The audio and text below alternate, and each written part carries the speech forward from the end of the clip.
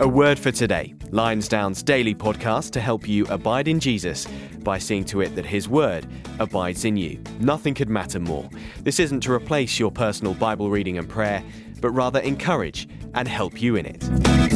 Welcome back to A Word for Today. It's Thursday, the 17th of December, and we're continuing in our study of, I think, what is often a neglected passage of Scripture. Ironical, since it could be one of the most important passages of Scripture that the New Testament presents us with. It's the passage of Scripture with which God breaks His silence of 400 years, introducing the New Testament and giving us a reason to listen, not just to the New Testament, but to the message of the whole Bible. I'm going to read Matthew chapter 1, verse 1. Which says this: the book of the genealogy of Jesus Christ, the son of David, the son of Abraham.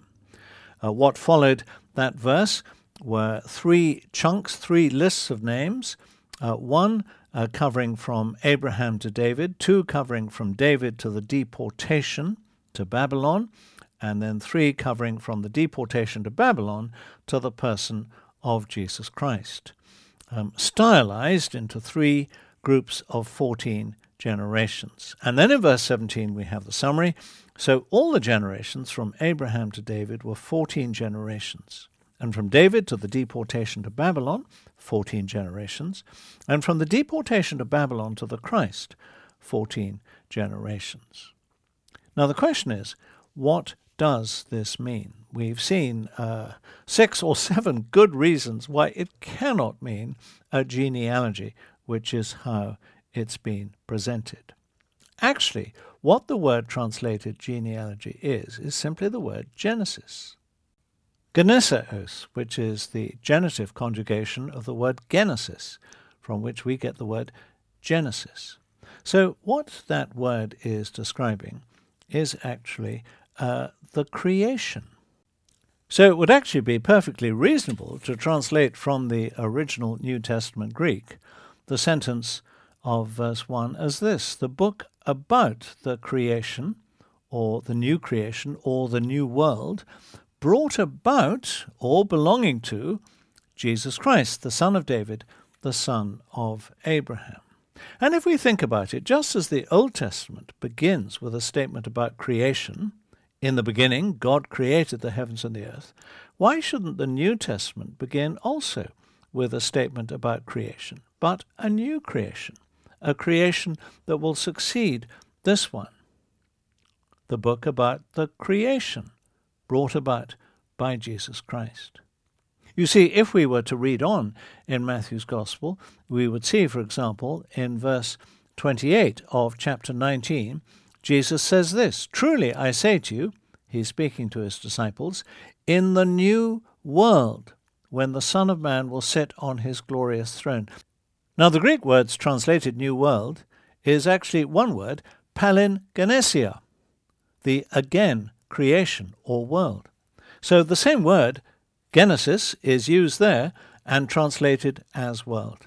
This is describing much more than a family tree, and we've seen many reasons why it's not describing a family tree. So what is actually being introduced here as a reason given by God Himself for us to listen, a reason that actually reveals to us the true meaning of Christmas, is the topic of the new creation. And these verses that open Matthew's Gospel constitute a lesson plan. They are stylized and adapted into a pattern to teach us about the new creation, not reveal to us the family tree of Jesus Christ. Now, how significant is the new creation? Do just think about that for a moment. Is that a big enough perspective for us? The destiny of our universe. Here is something that is introducing us to the idea that this universe will come to an end. It will actually be destroyed. It will be replaced by an eternal and perfect new creation. This is not about moral reform and kindness to others. It's about the radical replacement of our universe with one that will then exist for all eternity, peopled by immortals and ruled by Jesus Christ. This is describing the end eternal state of everything. So, what we are actually presented here with as an introduction to not just the message of Christmas, but the message of the whole gospel, the message of God that he gives us in the Bible, is this truth about the new creation. What is this new creation presenting to us? Well, it's presenting to us three staging points. And the first one emphasizes Abraham. That's why Abraham is the start in verse 2. Because Abraham was the one to whom God first made this great promise. Abraham is in one sense the start of salvation history. He is the one whom God first called. He was an idolater from Ur of the Chaldees, and God called him and led him into a land. And in Genesis chapter 12, where the real story of salvation begins, the story of the true people of God, God said this to him, "In you all the families of the earth shall be blessed." So there is God presenting to Abraham a global message that will affect all the families of earth. It's saying that this new creation, which is what the promise of God will eventually lead, that's what the gospel promise of God leads into, is something that was promised to Abraham at the very beginning. That's the first stage, Abraham to David. What about David?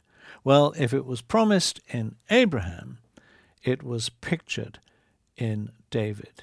You see, David was the first successful king of Israel. They had a false start under Saul, but in David, God said, in referring to David, he said, "Your throne shall be established forever." That was 2 Samuel chapter 7, verse 16.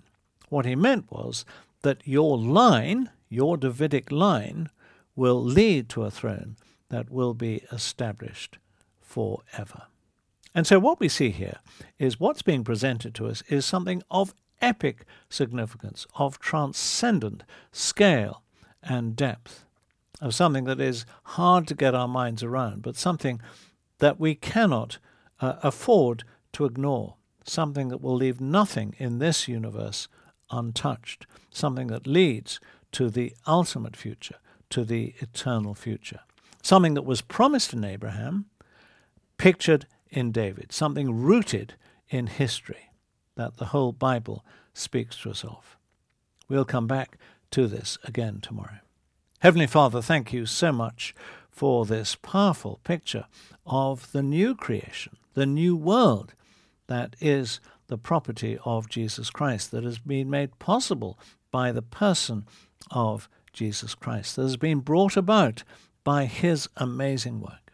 Through this, we pray you would help us to understand the true message, the true meaning of Christmas. We ask this in Jesus' name. Amen.